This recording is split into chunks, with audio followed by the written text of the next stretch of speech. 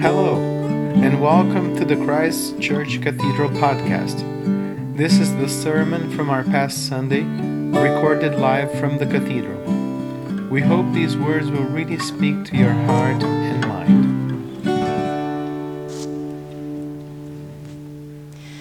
I speak to you in the name of God, Father, Son, and Holy Spirit. Amen.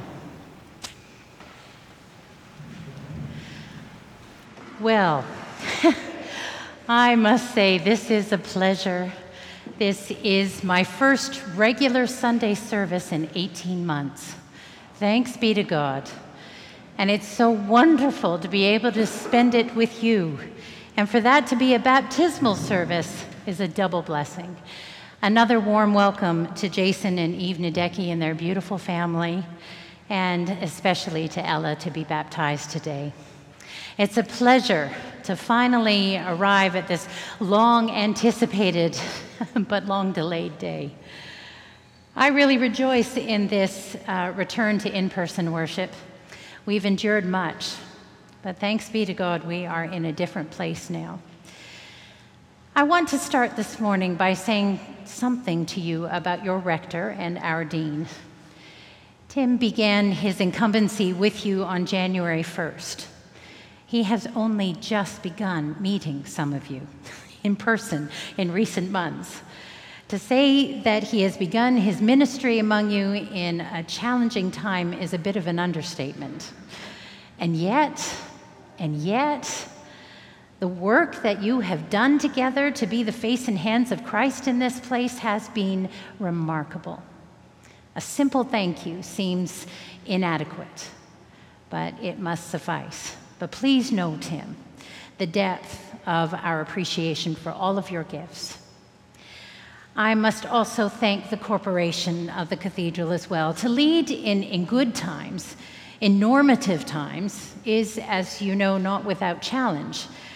But to lead in a storm requires two things in equal proportion: courage and trust. Trust that God is leading and the courage to follow.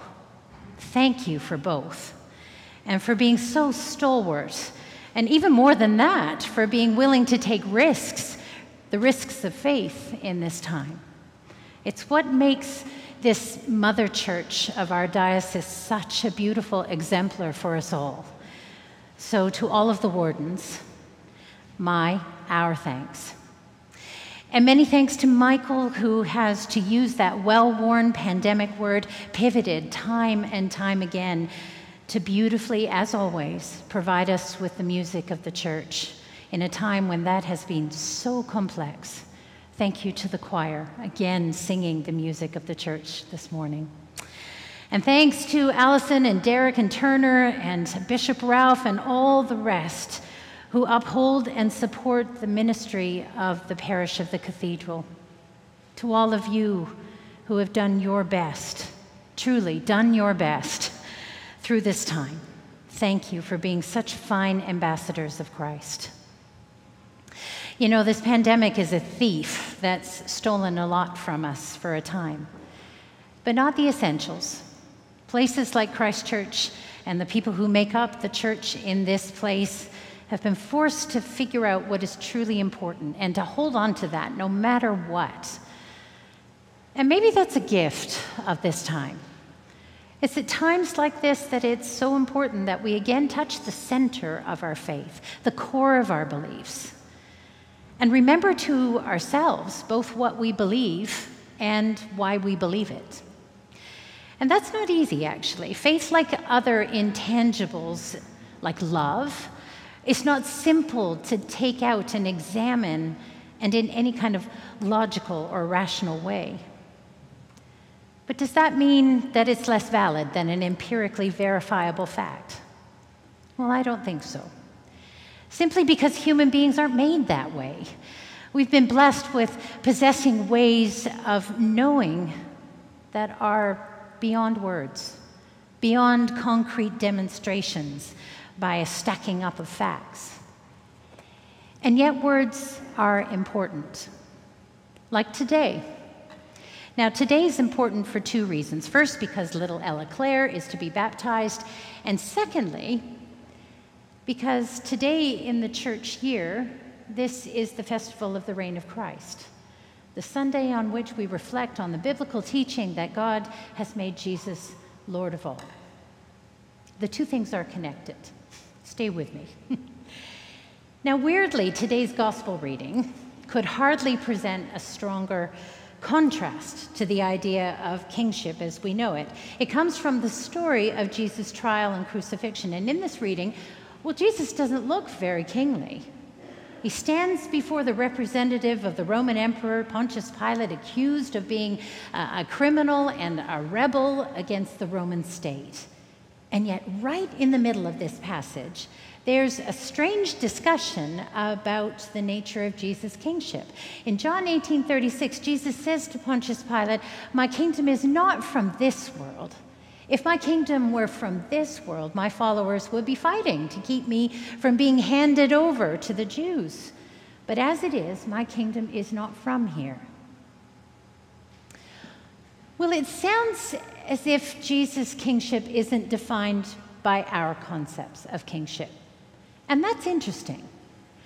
And it might give us a clue as to why this day is important, because you could be forgiven for thinking that the kingship of Christ might seem an arcane or an outmoded thing to celebrate in our world.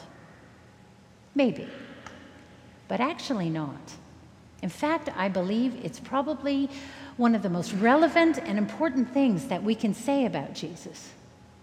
Let me tell you why. Now, in order to understand what this is all about, you have to understand why the feast was introduced in the first place, because it's a young feast in the church. So in the days after the end of World War I, Pope Pius XI, when the dust and the smoke of that great conflagration had settled, looked around our world, as you do if you're a world leader, and what did he see?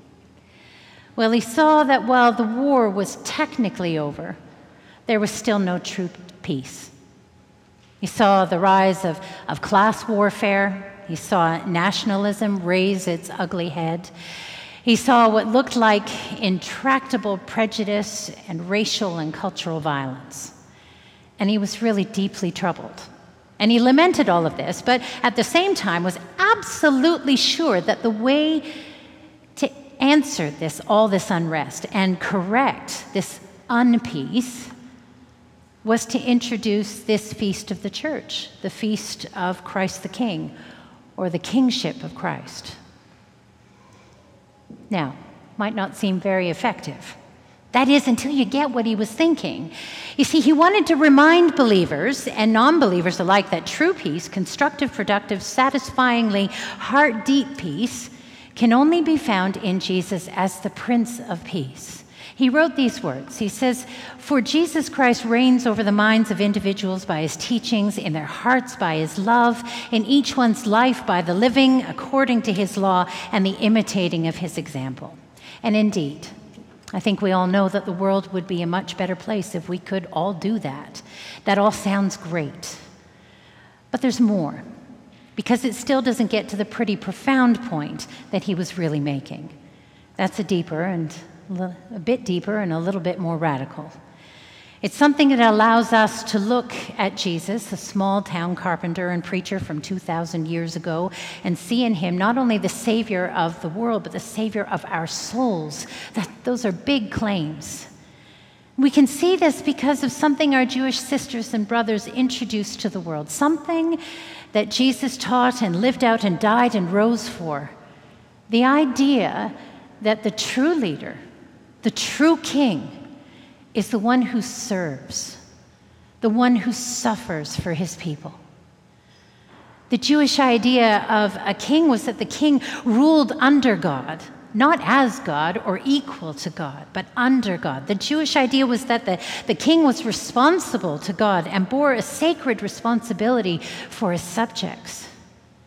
And this idea was taken further by the prophets and was brought to beautiful lyrical form, in particular by the words of the prophet Isaiah, who saw the king, the Messiah, as the one who suffers on behalf of his people as a suffering servant.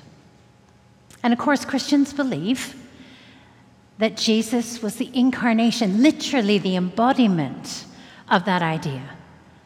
Jesus said things like, the true leader is the one who serves others. The one who takes up the burdens of others is the one who comes in the name of the Lord. Just remember the stories. Remember in the upper room when he got down on his hands and knees and washed the disciples' feet. Jesus showed what true leadership, what true kingship is about. The first shall be last and the last shall be first. Think about his interaction with the woman at the well. So wise and compassionate, telling her who she was in the eyes of God, and to live her life, seeing herself as God saw her, as a loved and precious child of God, and not the sum of all the things that she'd done wrong in her life. Think about how Jesus healed and welcomed and brought into the center of life women, children, the lost, and the least. Think about how he brought restoration and the hope of a new life in all of these stories. How a man, because Jesus told him he was forgiven, could get up from a life of paralysis and begin to walk again, and begin to hope again, and begin to contribute again.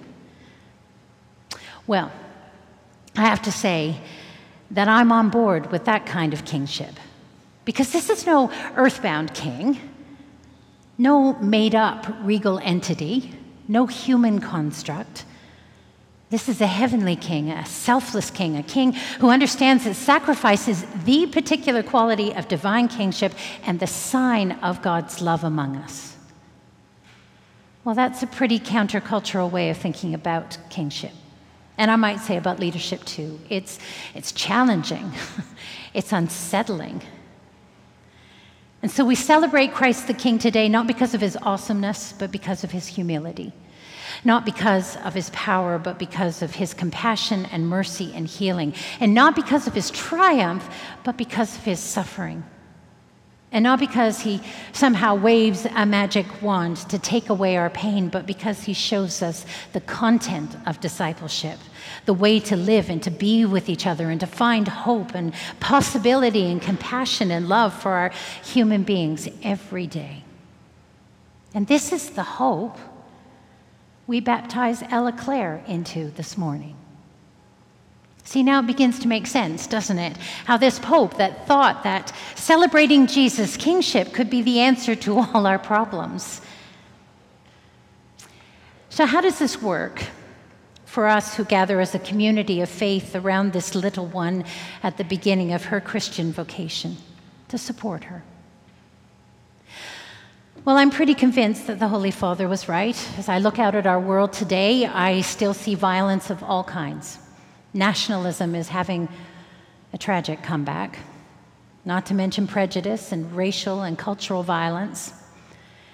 And I know that I need the strength of Christ the King in my heart to combat these creeping evils. And we probably don't even have to go that far to find our need of a servant king. Poverty lives on our front door in Hamilton, in our communities, across the diocese, even if it's hidden. And it's not just tangible poverty, is it? It's the poverty of spirit, of imagination to seek solutions to systemic issues. And so I know that I need the kingship of the one who broke 5 loaves and 2 fish and fed a multitude.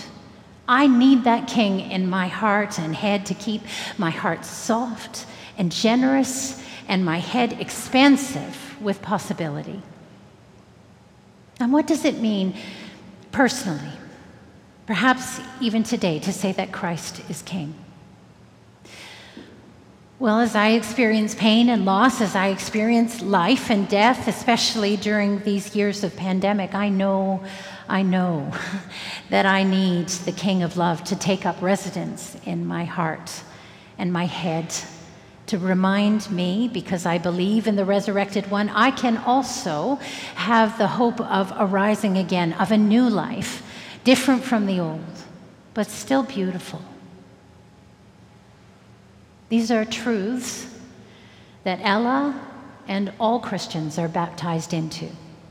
There's a constancy, a certain hope that our faith, that this kingship also implies. Our belief in Jesus Christ just hums along as the foundation to our lives. It's always there. If I'm having a hard time believing and I'm struggling with doubt, Jesus still reigns. If I'm having a challenging time with my fellow Christians, experiencing conflict and maybe anger, Jesus still reigns. If I'm feeling disillusioned with this world, Jesus still reigns. And if I'm in the middle of a global pandemic and I'm scared, Jesus still reigns. You get the point. Jesus still reigns. He's the great constant. The unchanging love of God is always waiting for us. As the hymn says, Jesus shall reign where'er the sun doth its successive journeys run. We take strength from that. It sustains us. So maybe this day isn't quite so arcane or strange as it seems. Maybe, in fact, it's important and foundational instead. And maybe it's a point of light in what can seem a really dark time. I think it's all this that I'm saying when I confess that Jesus is Lord in my life, and in the church's life, and in the life of the baptized, that God's love touches every corner of this world. In the name of God, Father, Son, and Holy Spirit. Amen.